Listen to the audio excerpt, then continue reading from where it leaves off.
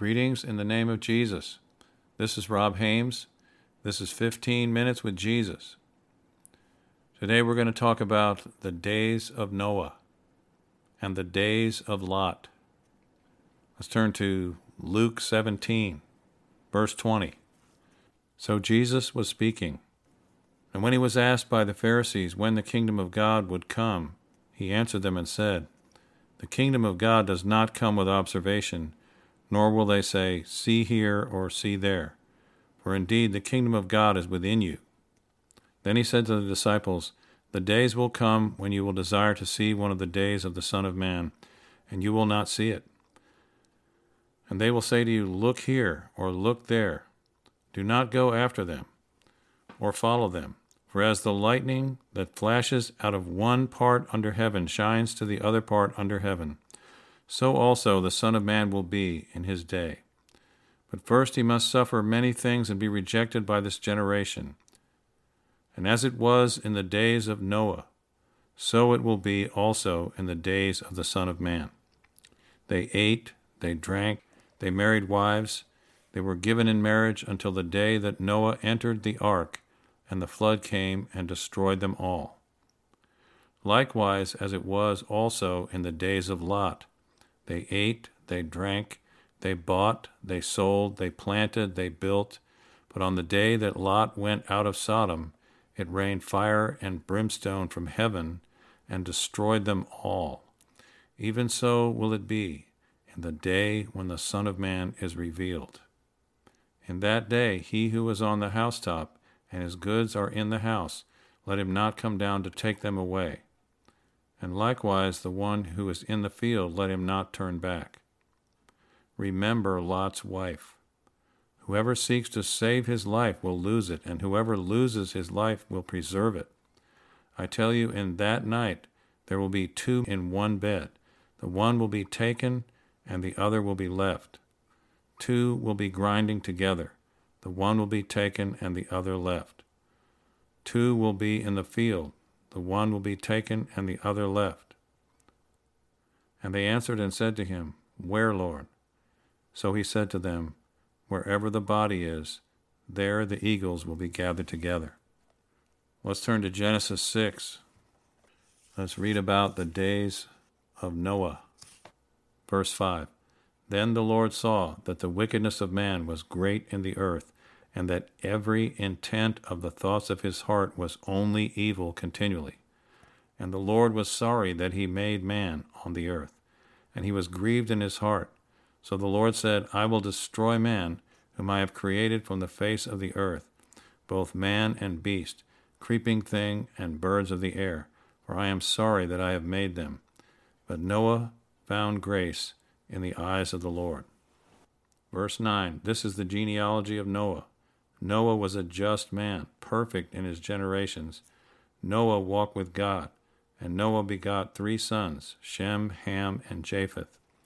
The earth also was corrupt before God, and the earth was filled with violence. So God looked upon the earth, and indeed it was corrupt, for all flesh had corrupted their way on the earth. And God said to Noah, "The end of all flesh has come before me, for the earth is filled with violence through them, and behold, I will destroy them with the earth." Chapter 19, verse 1. Read about Sodom and Gomorrah. Now the 2 angels came to Sodom in the evening, and Lot was sitting in the gate of Sodom. When Lot saw them, he rose to meet them, and he bowed himself with his face toward the ground, and he said, "Here now, my lords, please turn in to your servant's house, and spend the night and wash your feet. Then you may rise early and go on your way." They said, "No, but we will spend the night in the open square." But he insisted strongly, so they turned in to him and entered his house. Then he made them a feast and baked unleavened bread, and they ate. Now before they lay down, the men of the city, the men of Sodom, both old and young, all the people from every quarter surrounded the house, and they called to Lot and said to him, "Where are the men who came to you tonight? Bring them out to us, that we may know them carnally." Talking about homosexual fornication. So Lot went out to them through the doorway, shut the door behind him, and said, Please, my brethren, do not so wickedly. See now, I have 2 daughters. Talking about the whole city. The whole city came out against them, both old and young. Verse 8, See now, I have 2 daughters who have not known a man. Please let me bring them out to you, and you may do to them as you wish. Only do nothing to these men, since this is the reason they have come under the shadow of my roof. And they said, Stand back. Then they said, This one came in to stay here, and he keeps acting as a judge. Now we will deal worse with you than with them. So they pressed hard against the man Lot and came near to break down the door. But the men reached out their hands and pulled Lot into the house with them and shut the door. And they struck the men who were at the doorway of the house with blindness, both small and great, so that they became weary trying to find the door. Verse 15, When the morning dawned, the angels urged Lot to hurry, saying, Arise, take your wife and your 2 daughters who are here, lest you be consumed in the punishment of the city. And while he lingered, the men took hold of his hand, his wife's hand, and the hands of his 2 daughters, the Lord being merciful to him. And they brought him out and set him outside the city. So it came to pass, when they had brought them outside, that he said, Escape for your life. Do not look behind you, nor stay anywhere in the plain. Escape to the mountains, lest you be destroyed. Verse 23, The sun had risen upon the earth when Lot entered into Zoar. Then the Lord rained brimstone and fire on Sodom and Gomorrah from the Lord out of the heavens. So he overthrew those cities, all the plain, all the inhabitants of the cities, and what grew on the ground. But his wife looked back behind him, and she became a pillar of salt. Verse 27, And Abraham went early in the morning to the place where he had stood before the Lord. Then he looked toward Sodom and Gomorrah, and toward all the land of the plain. And he saw, and behold, the smoke of the land which went up like the smoke of a furnace. And it came to pass, when God destroyed the cities of the plain, that God remembered Abraham, and sent Lot out of the midst of the overthrow, when he overthrew the cities in which Lot had dwelt. How important it is that a person intercedes for someone. So important. Abraham interceded for Lot, and God remembered Abraham when he brought Lot out of Sodom and Gomorrah. So it was Abraham's intercession that saved Lot's life and his daughters. So how important it is that we pray for others in this wicked generation. Ezekiel 16, verse 48, As I live, says the Lord God, neither your sister Sodom nor her daughters have done as you and your daughters have done. Look, this was the iniquity of your sister Sodom. She and her daughter had pride, fullness of food, and abundance of idleness, neither did she strengthen the hand of the poor and needy. And they were haughty and committed abomination before me. Therefore I took them away as I saw fit. 2 Peter chapter 2, verse 1.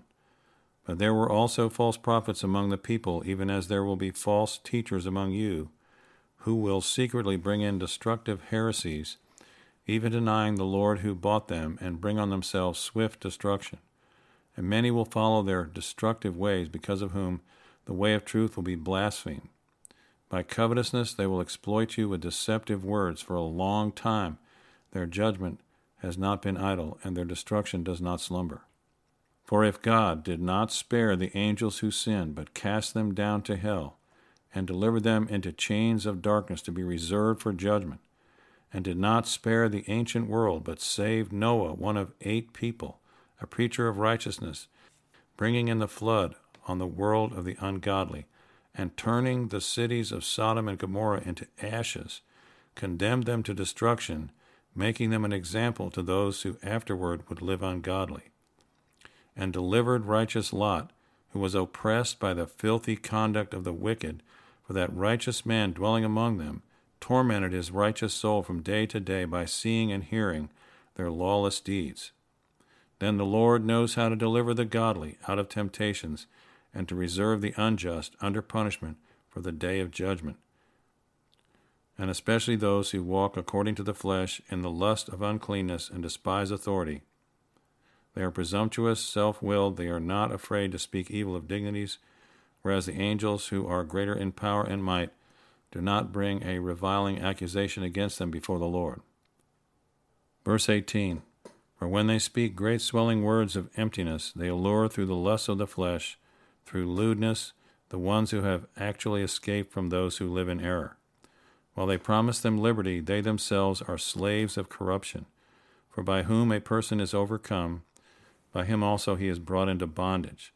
For if, after they have escaped the pollutions of the world through the knowledge of the Lord and Savior Jesus Christ, they are again entangled in them and overcome, the latter end is worse for them than the beginning.